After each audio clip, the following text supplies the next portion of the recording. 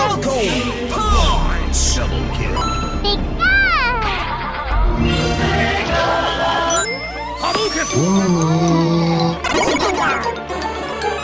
Five, four, three, two, one. Player one, ready, go! Hello, everyone, and welcome to another Player One interview. Nathan, we've done so many interviews this year. I just can't keep up with you guys. Yeah. How you doing, Nate? I'm pretty good. We've done so many. It's crazy. But I think out of all of them, this is the one that I have the most excitement about because we're going to be diving into a period of gaming history that our generation, Nathan, may not know much about, but this man lived through the generation and developed games for that generation. I want to welcome to Player One, Mr. Howard Scott Warshaw. Howard, how are you doing today? I'm doing great. Thank you so much for having me on. It's great to be here. It's true, I was there at the dawning of video games, but Nathan will be relieved to know that as crazy as this show might get, I am a licensed psychotherapist, so we're going to be able to handle it. Oh, that's fantastic. Love it. But you have gone through a lot in gaming history, and not many people would know your name off by hand, but some of your projects are very well noted. But Nathan, let's start off with this. Let's get to know Howard. Yeah. So, how did you get into game development? Because now it's seen as, something a lot of people want to do, but back then it would have been kind of not very prominent, I guess. Not a bit of it. In fact, it didn't really exist. When, nowadays people grow up with video games and they think, oh, that'd be cool. I'd like to do that. Just like people grow up with movies and think they want to be in movies or, broadcasting or things like that. When I was growing up, there were no video games. I was one of the people who originated video games. So when you start something, you don't have it till you make it, right? So it was there was no such thing as I'm going to be a video game designer or a video game maker. I got into it because I happened to be in computing and I was getting bored with computing working at Hewlett Packard, which is where I was. And I was a bit of an outlier. I was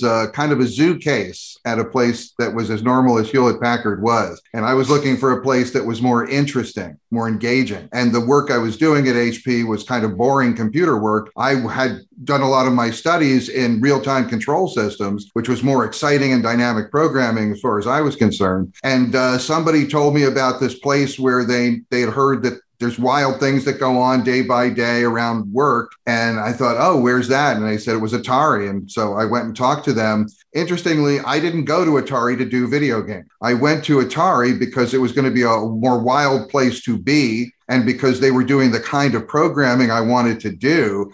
Games were a plus. I love games, but I wasn't like a super video game fanatic at the time. I was aware of video games, but I just went there for the environment and for the technology. The games were a plus, but it ended up being one of the greatest turns in my life. So beforehand, before you started working at Atari, had you played a video game before, possibly at arcades or something like that? Oh, absolutely. I had played a game here and there, but I wasn't captivated by video games like some people were.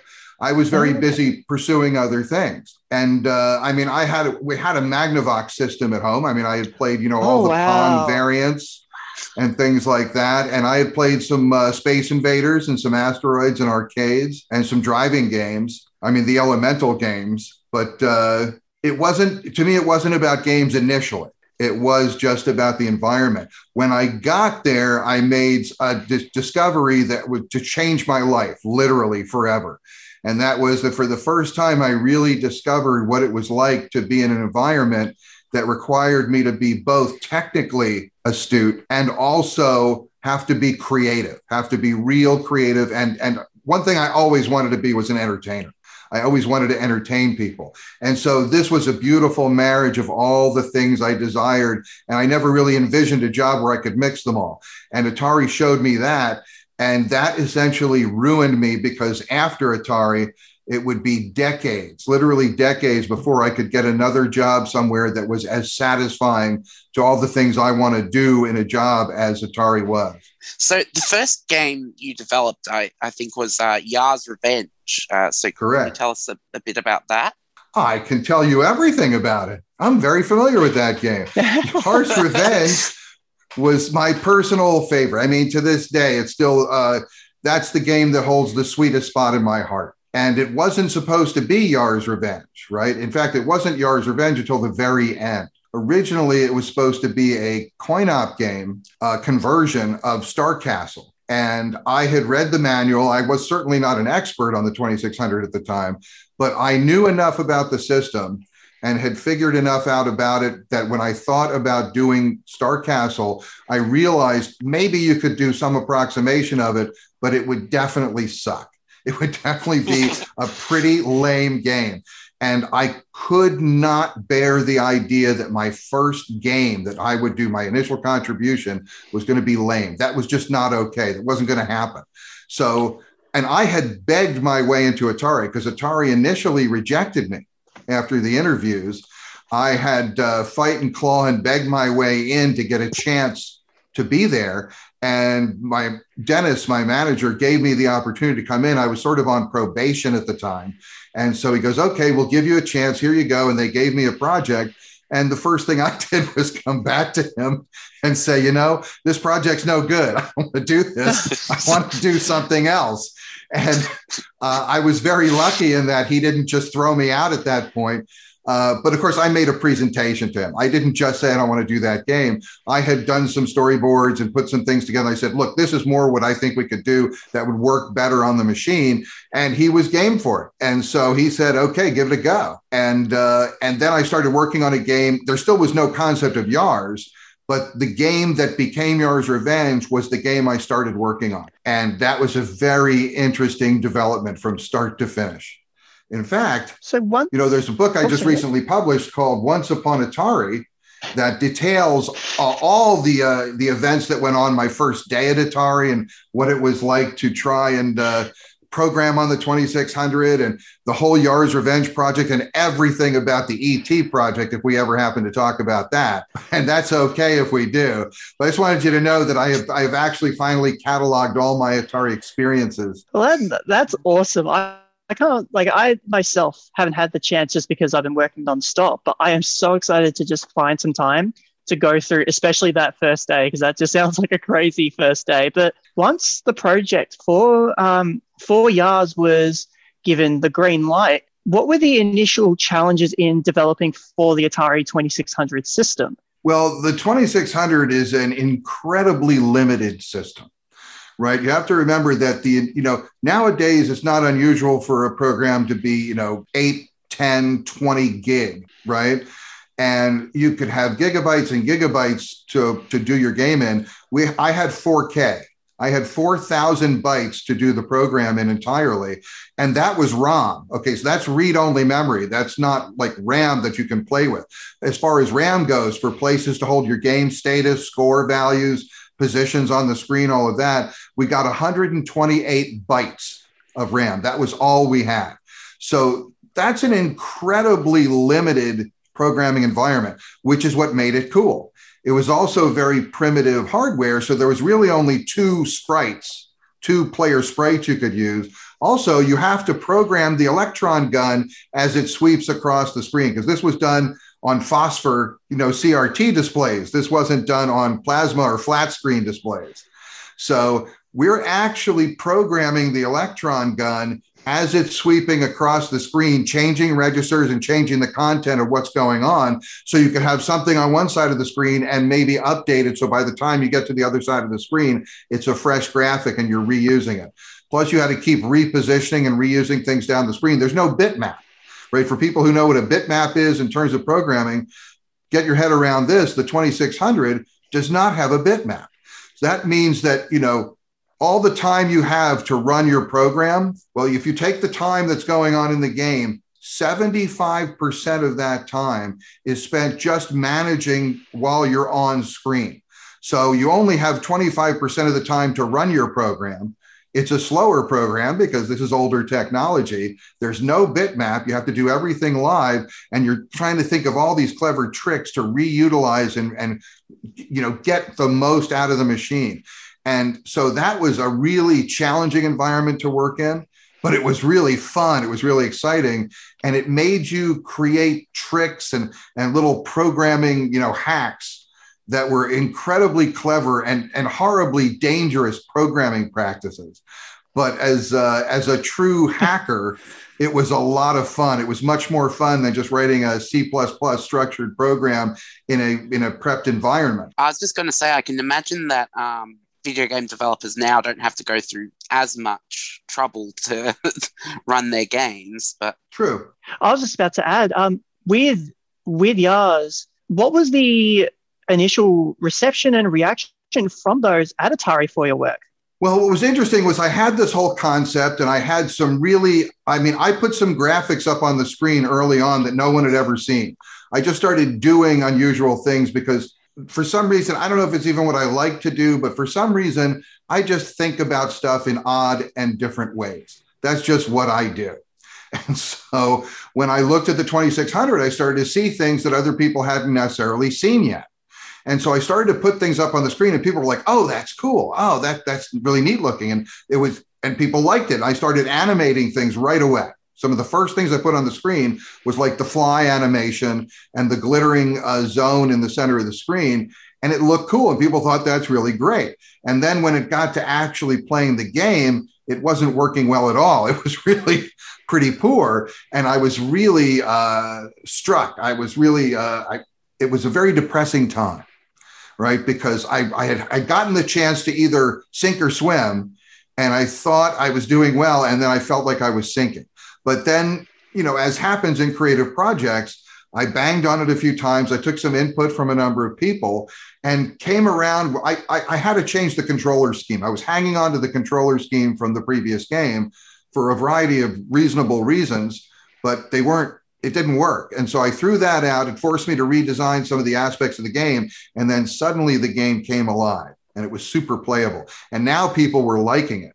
In fact, people were liking it so much that the people over in CoinOp were talking about possibly doing a CoinOp of a VCS game, which never happened, right? The VCS would do versions of CoinOp games. There was never a game that started on the VCS and went to a CoinOp. And there was talk of that. People just really dug the game.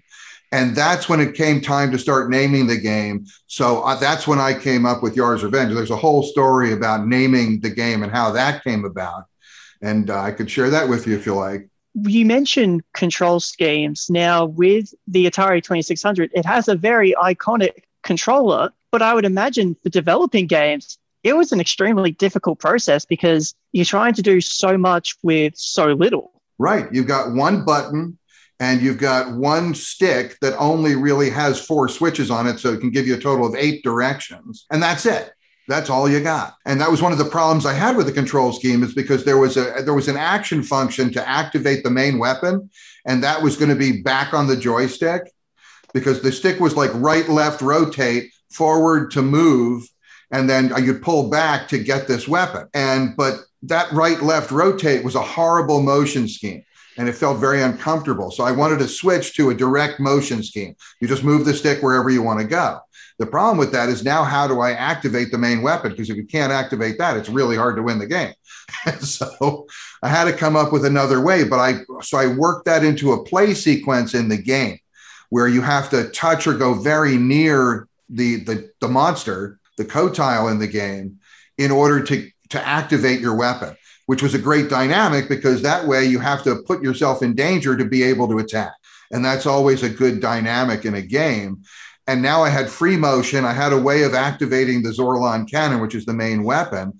And now I had this thing where things are flying all over the screen. There's lots of color, lots of flashing going on. As long as you're not epileptic, it's a great game to play. And this just, so it was very popular and we were going to get ready to release it. And that's a very anxious time and a very exciting time when you're going to release your game. But when they went to release it, somebody came up internally and said, wait, I think there's some concerns about the playability of the game. And so they held it up and they put it into a test.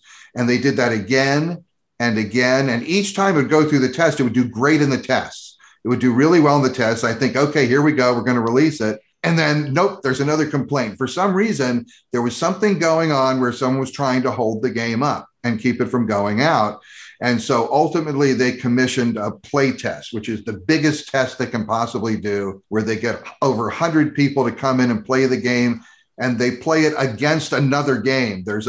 So they compare the games. And so the game that they pick to play against is like a very important part of that test. And I was sweating bullets waiting to hear what they were going to test against. And the game they decided to test it against was Missile Command, which was the number one game on the system at the time. I thought, oh no, they're trying to kill my game. And it was horrible. And I went to the play test and I sat through took a full weekend. And I sat through every bit of it. And when the smoke cleared at the end, Yar's Revenge actually beat Missile Command in that playtest, became the highest testing game ever. And so finally they released the game and I got to experience what it's like to have a product go out, to actually have my game appear on TV, in television commercials, to go into a store and see people playing it. And I got to experience the ultimate high at Atari. The ultimate high at Atari is when you go into a store and you see kids fighting over a controller for the chance to play your game, right? That's the best thing you can see at Atari. And I got to experience that finally. It was an amazing, amazing moment in my life. Did you ever find out who was trying to kill the game? I had some suspicions about who it was. And I don't think it was a malicious thing. I think they actually had legitimate complaints, but I think they were exaggerated. And, you know, the thing is, Atari was a place where there was a tremendous amount of talent. There was a tremendous amount of money at stake. There was a tremendous amount of prestige. And Atari was the place that took video games from a small hobby thing that some people have to the thing that's everywhere. You know, that people weren't calling them video games anymore. They were just calling them Atari. It was the Kleenex of games, right? And so when you have an environment like that, there's a lot of egos that are going to show up and come into play. There's a lot of battles for credit. In fact, one of the things that I really go into in the book at great length is some of the battles that went on between engineering and marketing, which were in a lot of cases ego battles over, you know, who's going to do what and who controls what the game is that goes out. And, you know, when you have egos flying around in that kind of environment, there's going to be conflicts, and some things suddenly become problems. Ordinarily, maybe they shouldn't be problems. And sometimes things that should be problems don't turn out to be problems. They get overlooked because nobody wants a problem. And it's the politics of the place was very interesting and very challenging. And there's just so many great stories about, you know, the kinds of conflicts that went on there. But it was also about making fun. It was about creating entertainment, but mostly it was about launching a new medium. Right? If you think about it, interactive entertainment, this was the birth of interactive entertainment, which means nobody knew what it was.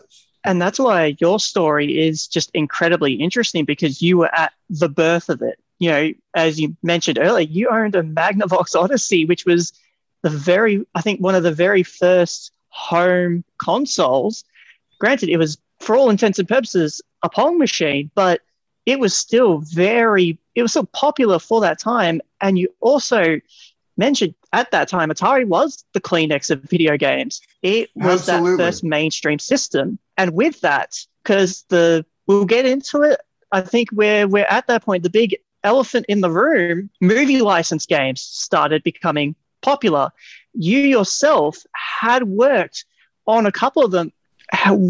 How were you assigned to those projects? Was it something that you put your hand up and said, yeah, I want to give this a shot, let's do it? Or was it something that, hey, how we want you to work on this? What a great question. Yeah. In fact, with Raiders of the Lost Ark, I did the first ever movie conversion to a game. And the way that came about was that I had finished Yar's Revenge, although the testing was just starting on it, right? But I was free. And so it was time to look at a next game for me, and the license for Raiders came up. So I was one of the people they were considering to do it. But the thing was, this was going to be working with Steven Spielberg. And so whoever was going to do Raiders had to be personally approved by Steven Spielberg. So I got to go to Steven Spielberg and have an interview with him. Oh, wow. And that was one of the most amazing days of my life. That's another one that's completely covered in the book. Oh, but did I tell you there was that book, Once Upon Atari, How I Made History by Killing an Industry? I just don't want to forget to mention that. So, love it. But there was this day where I was set to go and meet Spielberg. So I got up in the morning, went to the airport, flew to Los Angeles, went to Warner Studios, get to Spielberg's office at 9:30. I had to take an airplane to get there for a morning meeting. I show up, I'm there 5 minutes early. I walk in and there's a receptionist there and they say to me, oh, by the way, your meeting has been moved to 3:30 this afternoon. They bumped my meeting by 6 hours. I said, I flew to get here. I said, what do you mean you moved it for 6 hours? And at first I thought, this is horrible. But then, I'm a make lemonade kind of guy, right? When you get lemons. And so I thought about it. I said, well, I'm going to have to change my flight. Can you change my flight for me? And they said, yeah. And I thought, well, that's cool. And then I realized, I'm a huge movie buff, movie and TV. I was all over that stuff all the time. And here I am at Warner Brothers Studios. And I thought, so I said, hey, I got 6 hours. Do you mind if I just sort of walk around the lot? And they said, sure, do whatever you want. Just be back here at 3:30. So I got to spend a day at a movie studio unescorted, and I went everywhere. I went all over the place. I stole things off of movie sets that I liked. It was I just had an amazing day all over the Warner Brothers lot. And then at the end of it, I got to go hang out with Steven Spielberg.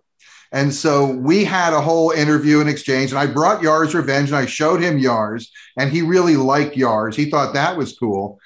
And then at one point during the interview, I said to him, Steven, because E.T. had not even come out yet. Nobody knew about E.T. yet, but Close Encounters of the Third Kind was out. And that was doing great all over the place. And I said to him, Steven, I have this theory about how you're actually an alien. I said, would you like to hear it? And he goes, yeah, sure. And so I laid it out for him because I do have this whole theory about it, about how the aliens would send an advanced team to culturalize the planet. And I figured he was part of the production arm. And I said, and by the way, your marketing people, they're doing a great job. They're just doing a great job. And I think that got me the job. I think he just really liked all that. So when I got back to California, the word came up. Got back to San Jose, and the word came out that, Spielberg had chosen me to do the game. So I started working on Raiders. Yeah. One thing I find interesting, we were talking about the controllers earlier. You actually programmed it so in Raiders you actually had to use 2 controllers. I did some breakthrough stuff. Sometimes it was really breakthrough and sometimes it was breakdown, but I just wouldn't do stuff normally. But I did that to enhance the game. Because since the controllers were so limited, like how do you move and control an inventory at the same time? And what if you need your inventory to be part of the action, which could make the game bigger, but you can't do all that with one controller? So what I did was I made the necessity for 2 controllers. And in fact, there are some points in the game where you need to manipulate both controllers simultaneously to be effective in the game. I just made it part of the gameplay. Some people found that intriguing and some people found that frustrating, but that theme runs through everything I do. Most people think it's kind of cool, but there's always people who think it's the worst thing that ever happened, and who would have guessed that might have happened with E.T.? Well, with Raiders, with the 2 controllers, definitely it was one of the very few Atari games, especially back then, you could actually beat the game because a lot of it was high score based. So you were making games with a beginning and an ending here. Was there any sort of struggles in trying to do a game like that in Atari? You mean people saying don't do it? Or just, you mean that kind of struggle? Were there or any just concerns? Not really, because the game Adventure was already out, and that was the first game that really did that. And I decided an adventure was an appropriate way to do a movie game. I felt that you should be able to win, to achieve, your goal ultimately in the game. So I felt an adventure format was good. And, I never felt there's anything wrong with that kind of format. The issue, because, people watch movies over and over again when they really like them. We play games over and over again if we really enjoy them. And so, yeah, you can either play a game to get the highest score you ever have. Or if it's a game that ends, you can play it to get it faster than it's ever been done, play it more completely than it ever was. Because I had a bunch of Easter eggs in there, extraneous things to get as well, in addition to the basic through line of the gameplay. So to really max out the game, you still had to hunt down things, find extra stuff. That was part of the design. So I didn't really get much blowback from it. What I did get blowback for, because you're right, there was some controversy there, is because I didn't want to reveal the secrets of the game. I wanted people to have to really explore it and get there. And there were some tricky secrets in this game. But this is pre-internet. You have to remember that this was all happening before the internet existed, which means there's no cheat codes. There's no go online and get the playthrough and see how that goes. And so there wasn't a way to get it out. So marketing was saying, we need to reveal the secrets in the manual, just with a spoiler alert, and just tell people, don't look here if you don't want to, but we need to let them know. And I was saying, no, that ruins the whole idea of an adventure game. You shouldn't do that. And they won that battle, and they should have, right? I was on the wrong side of that one, in my opinion. And so, the game went out, and in the manual, there were hints and ways to help you get through the game, which I think was necessary and made it much better for people playing it. Not that anybody reads the manual anyway, but at least they could know it was there. Especially these days where every game has a tutorial. Yeah, Nathan, go ahead. What were you about to ask there? I was going to say about the Easter eggs. I read that in most of your games, you have your initials in them. All of my games. I was like the king of Easter eggs. I was all about the Easter eggs. So in Yar's Revenge, there's one famous Easter egg, and that's my initials forwards and backwards. It goes, you can find an HSW WSH. Now, the reason I put it in that way is because it tells you a secret about the game, which is the naming convention for Yar's Revenge, because Yar is actually Ray spelled backwards, and Ray Kazar was the CEO of the company, and that was a thing that I did in the naming of the game. The solar system that Yar's Revenge takes place in is called the Razak solar system.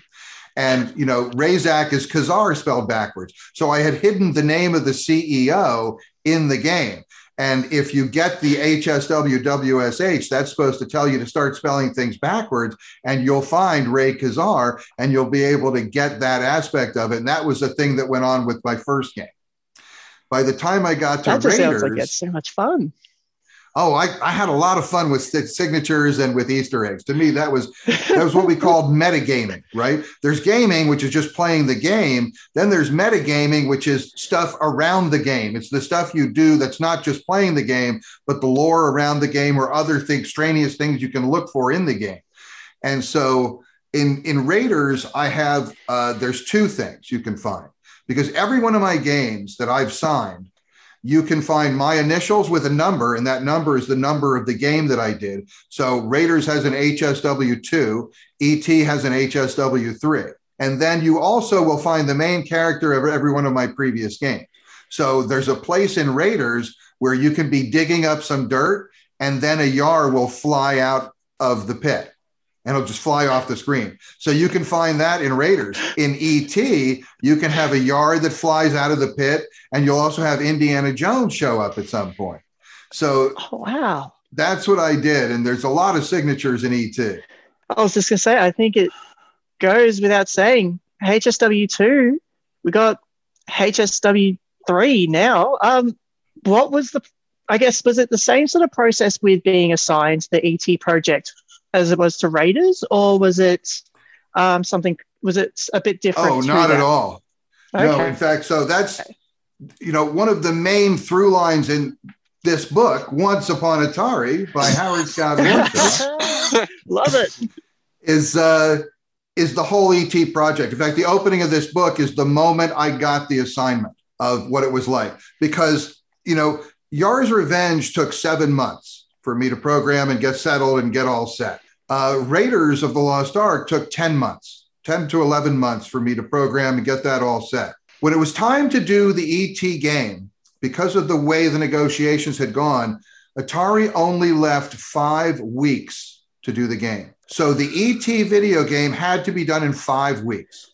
So when it came time to do it, what happened was, I didn't know this, was that Ray Kazar, the head of the company, had called my boss's boss, my grand boss, and said to him, we need an ET game in 5 weeks. Now, I had just finished doing Raiders, which was an extraordinary task in and of itself. It was a lot of work over a long time, and I was pretty burnt.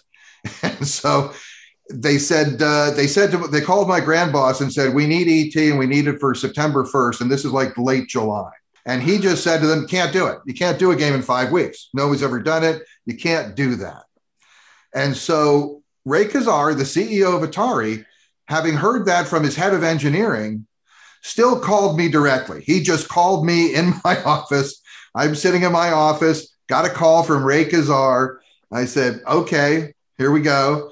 And he calls me, he goes, Howard, he goes, can you do ET in 5 weeks? Can you do it for September 1st? And I said to him, absolutely, I can. I absolutely can do that. I said, provided we reach the right agreement. And he said, okay. He said, okay. This was a Tuesday afternoon, right? He said, Thursday morning, there's going to be a Learjet at San Jose Airport at 8 a.m. Be on it, because you are going to come down to LA to present the design for the ET video game to Steven Spielberg. Because Steven Spielberg had apparently asked for me to do the ET game because he liked Raiders and he liked what I did with Yars. So it's like I was the guy. And that's it. And the rest is history that is very well documented in a book called Once Upon a Atari. And so it's and that's the story. I mean, it was the fastest video game in history by a long shot. You know, it wasn't even close. And, you know, some people say, well, it was a stupid idea to do it. And maybe it was. But I believed I could do it, and I did do it. I didn't deliver a perfect game, but I delivered a completed, largely debugged video game that is playable and done and still has fans to this day in 5 weeks. And that was a really rough time. I was going to say, the general, the general consumer would not know that this is a game that was done in 5 weeks, done strictly by yourself. And in that time, it would have had to have taken such a huge toll on you both physically and mentally. Were there times where you just had to just nearly throw your hands up and say, I can't handle this anymore? Or was it just you were so, I guess, goal-driven to just, let's just get this done. Let's just get it out there and let's focus on anything else later?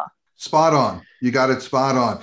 It was basically, there was no time for me to have a breakdown. You know, it was just, there wasn't room in the schedule for me to have problems. So I was so just full on focused on just getting this done, because also this satisfied a need for me. I needed a mountain to climb. I wanted like a super challenge. It was just at that place in my life. And the idea of doing something that most people considered impossible was exactly what I wanted to do. And it was super important to me to make it happen. So I was all about that. So here it is. I've got a video game to do. I have 36 hours to design it and then present the design to Steven Spielberg. But if you think about it, if you only have 5 weeks to do a game, you can't really take much more time to design it anyway. But what I did was I figured out that, you know, games take like 6 to 8 months to do typically. And if you're going to try and do a 6 to 8 month game in 5 weeks, you're going to fail. That just can't work. So what I realized what I need to do is design a game, not that's a great game, but a game that can be done in 5 weeks. That's the design challenge. And that's what I did. And there's a great scene in the book about when I'm presenting the design to Spielberg and he looks it over and he's like, well, couldn't you do something more like Pac-Man?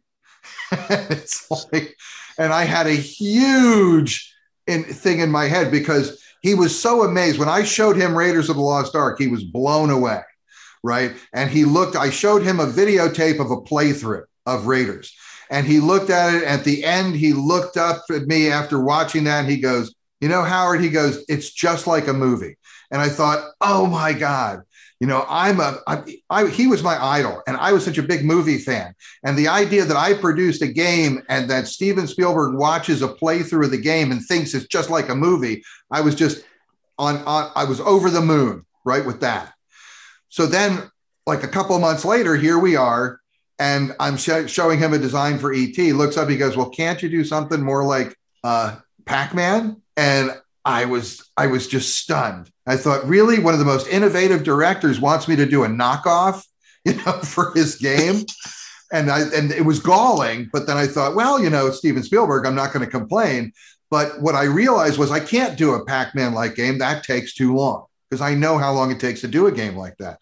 So I created a game that would work, that I could do in 5 weeks. And so I had to basically sell that to him. So I just told him, Steven, this is E.T. is a very innovative and exciting and fresh movie. And I said, we can't do a knockoff. It needs a fresh game approach, because the game that I had designed was fairly unique. It was like nobody had ever done something like that before. It was the first game ever that had a 3D world, right? Because it's actually played on a cube that works geometrically.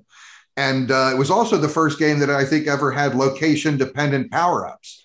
Right. There were a number of innovative concepts still in it, but most of those were expediencies, right? These were just ways that I had figured out to be able to do things more quickly in development and get them through. And if he would have said, no, we need to do something else, I would have had to say to him, look, I can't do that in this time. This is all I can do in this time. But I didn't want to come across desperate initially. But I did sell him on the idea of something fresh and exciting, and he went for it. And that was cool. And then I just started working away. Like, what was your feeling like seeing the reception of E.T., kind of, I guess? Well, I mean, that's an interesting question, because, E.T. is known, and I am not ashamed of this or have difficulty talking about it. So don't worry about that. I mean, E.T. is known as the worst game of all time, right? And I'm comfortable with that. To tell you the truth, I don't believe for a second that it's actually the worst game of all time. I think there are far worse games. Oh, that's without question. There are far worse. Right. But the truth is, I prefer it when people do identify E.T. as the worst game of all time, because I also did Yar's Revenge, which people frequently cite as one of the best games of all time. So as long as E.T. is the worst game of all time, I have the greatest range of any game designer in history. And I'm very proud of that. So, E.T. has to be the worst for me to achieve that. One thing that generally, when I thought about this, and especially if I travel back to 1982, E.T. itself at that time was a very popular movie. And I think sometimes people do forget that. And the game itself was hyped up a lot with the movie. A lot. How I would say a part of the reason why people look at it in that light, it's the worst game ever, is because it was a largely I'd say a very hyped game that people were anticipating. It was a super hyped game. And back to Nate's question for a second, is the idea, how did I feel about the reception? Well, you have to understand also that, nowadays you do a game, the game drops, you get immediate feedback all over the globe, and you can drop point releases. You can respond to that feedback. You can make updates, and it's an interactive process, and it's an immediate feedback process. This was not the case back then. The reason the game had to be done by September 1st was because it had to go to manufacturing, where they had to print literally millions of copies of it, box them, package them, ship them out to stores where they can be available to people, because there's no online access, because that didn't exist. And to have all of that in place and set by Thanksgiving to make the Christmas market, you had to have it available for manufacturing by September 1st. So that's why the short schedule, okay? And so, but it also means that I'm not going to get any public feedback on the game for months and months and months after it's done. So when I first finished the game, first of all, there was much cheering. A grand time was had by all because I had done it. I was a hero because I had come through and delivered a game in 5 weeks that got through quality assurance and was able to be shipped. So it was like huge. And then in December, because of all that hype, there was a point in early December where I had 2 of like the top 7 games in the country. I had Raiders of the Lost Ark and E.T. were both like high atop the sales charts. So that was pretty good. None of that feels like a failure at that point, right? It all feels good. It wasn't until through Christmas and then into the next year when we started to get the feedback and people opened it up for Christmas, started to play it and hated it.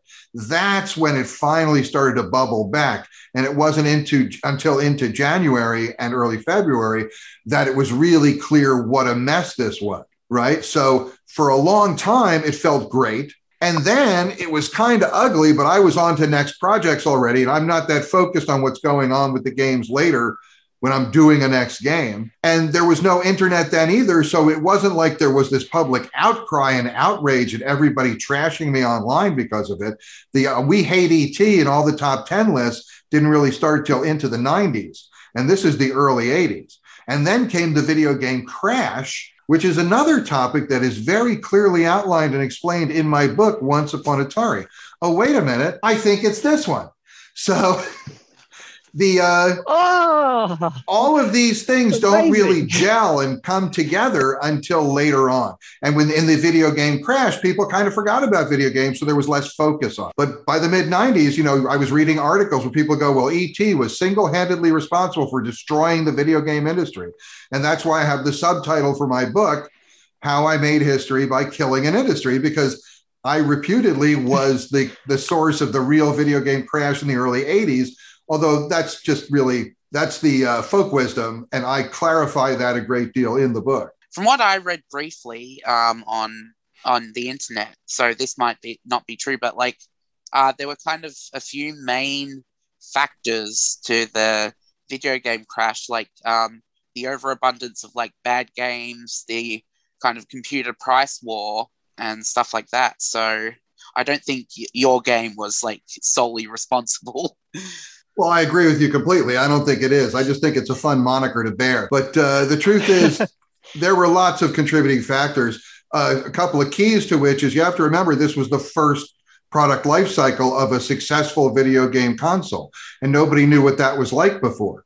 And whenever you do something for the first time, you make the mistakes that people make the first time that subsequent producers learn from and benefit from.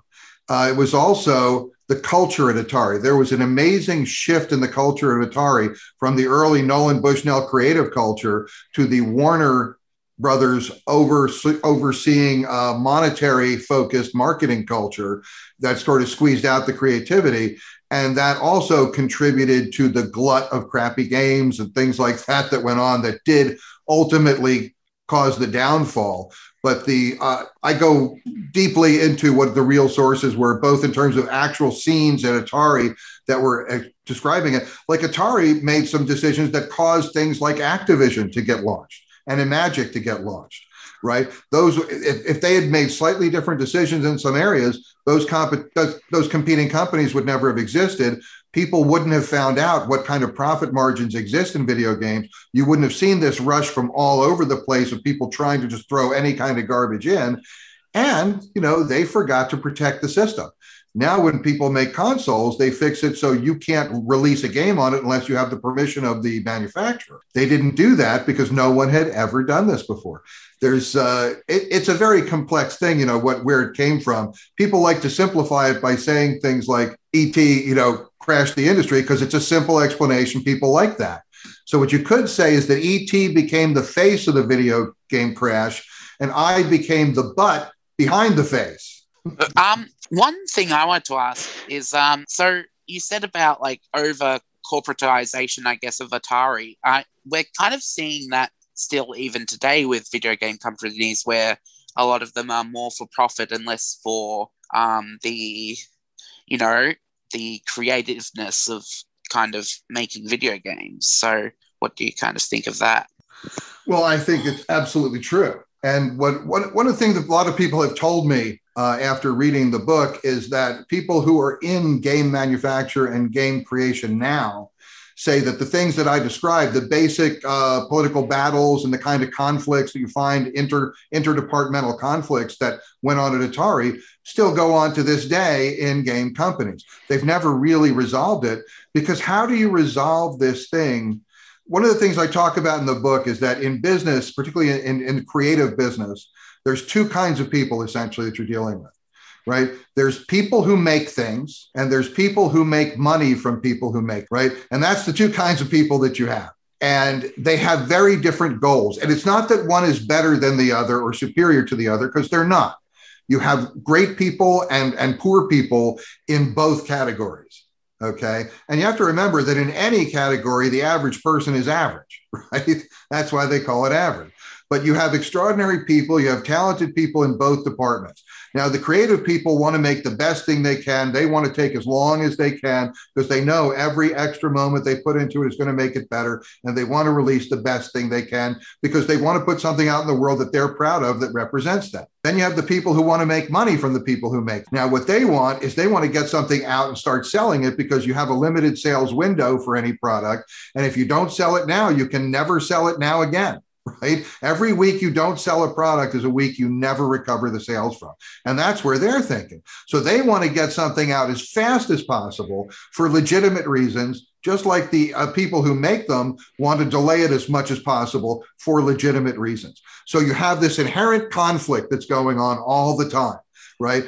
Is that the marketing people are saying, we need to get this out. We've already advertised. We've got everything set up. The market's primed. It's not going to last forever. We need to strike while the iron's hot. And the people in engineering are going, this is a crappy iron. I want a better iron before you put it out there. Give me a little more time and you'll get more sales. And they'll say, we don't need more sales. It's not really going to get more sales, but we're losing sales by not having it available now. They're both right? There isn't really a right or wrong, but this conflict plays out. Remember when I said how the egos are all showing up in this stuff? Well, everybody's got their ego behind their argument, which is what raises the tension in the conflict. And away you go. And that is still happening to this day in creative production.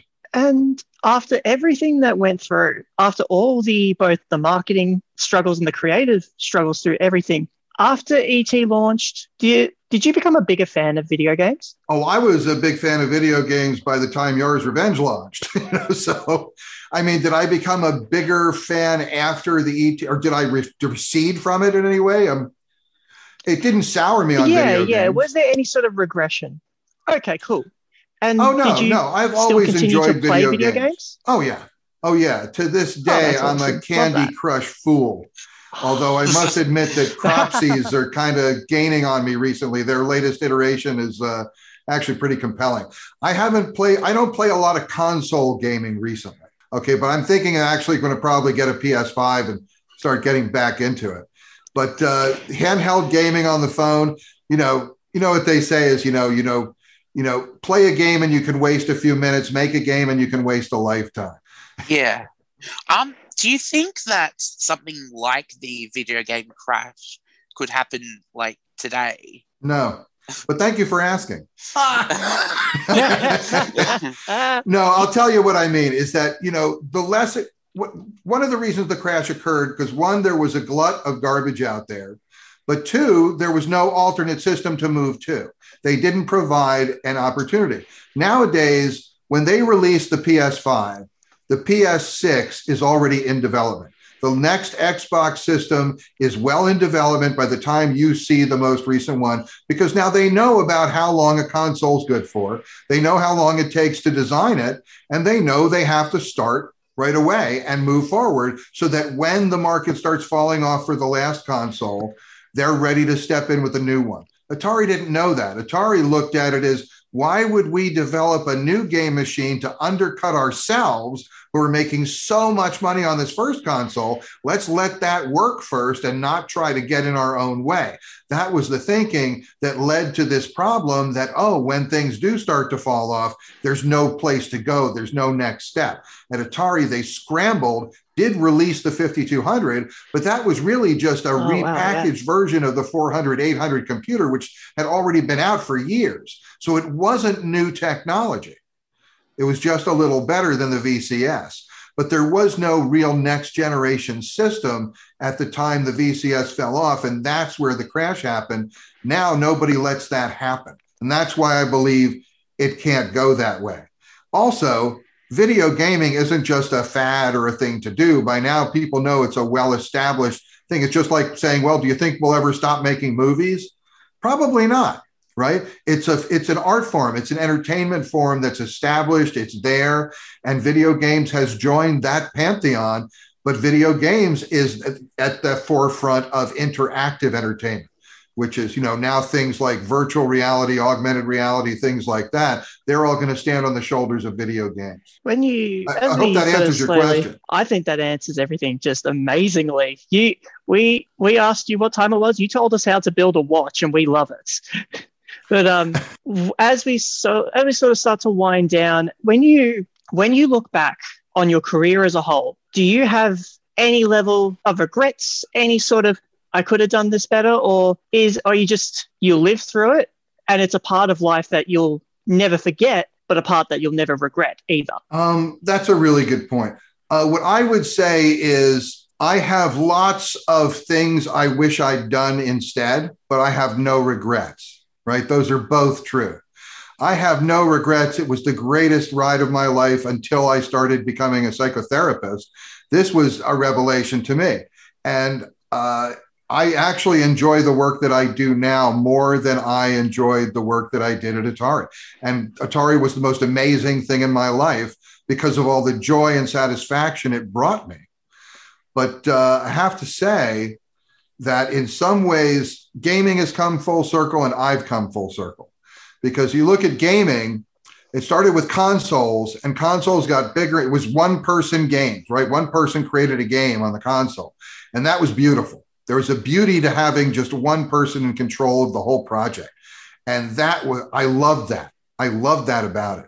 So you have that, and then consoles grew and grew, and then there were teams, and there were large teams, and there were huge teams, there were unbelievably big teams. And it got way past the point where any individual could do it. And consoles have continued to grow and get bigger and more outrageous. But it also circled around with the advent of handheld gaming and phone apps and things like that. And now we live in a world where we have both the console games, which are the huge, like the luxury liners, and you still have the speedboats, which are the apps. And it's still once again the case where a single individual or a small team can actually deliver a game and make an app and make it available to people, and they can enjoy it. And if it hits, if it's right, it goes, and it's fabulous. And that's exciting. And that's what I mean, coming full circle. We're back to the possibility of one person with a breakthrough idea actually doing it. And similarly, I have come full circle in my life. I began entertaining nerds, right? By making video games, I entertain nerds. And now as a psychotherapist, I work with a lot of people in gaming, whereas I used to entertain nerds. Now I actually make their lives better. And that is incredibly rewarding for me. And I'm so proud. And in fact, I don't have many regrets. I do have a lot of exciting perspectives on it. And I don't know if I mentioned it before, but there's actually this book, Once Upon Atari, and How I Made History by Killing an Industry. It's available at online book outlets, and in bookstores can order it for you. And I just hope you'll check it out. If you've enjoyed this interview, you will definitely enjoy the book. Bravo to you, Howard. You are an amazing individual with such an incredible journey and such an interesting journey that my generation, myself and Nathan and the entire crew, this was a roller coaster of an interview, because you gave us everything and it was so cool. Thank you so much for your time. Oh, well, thank you. Thanks for having me on, Nate and Connor. I mean, I really appreciate your time. It was a really fun interview, and, have me back sometime. I'll be happy to come on. Oh, I am so excited if we get that possibility. But as well, I'm excited for everyone else to check it out. It'll be dropping on Spotify, the Apple Podcast, the Google Podcast, the Omnis, because you know what? At Player One, we like to do cheap plugs ourselves. Go check us out on the Instas and the Twitters at Player One Sin.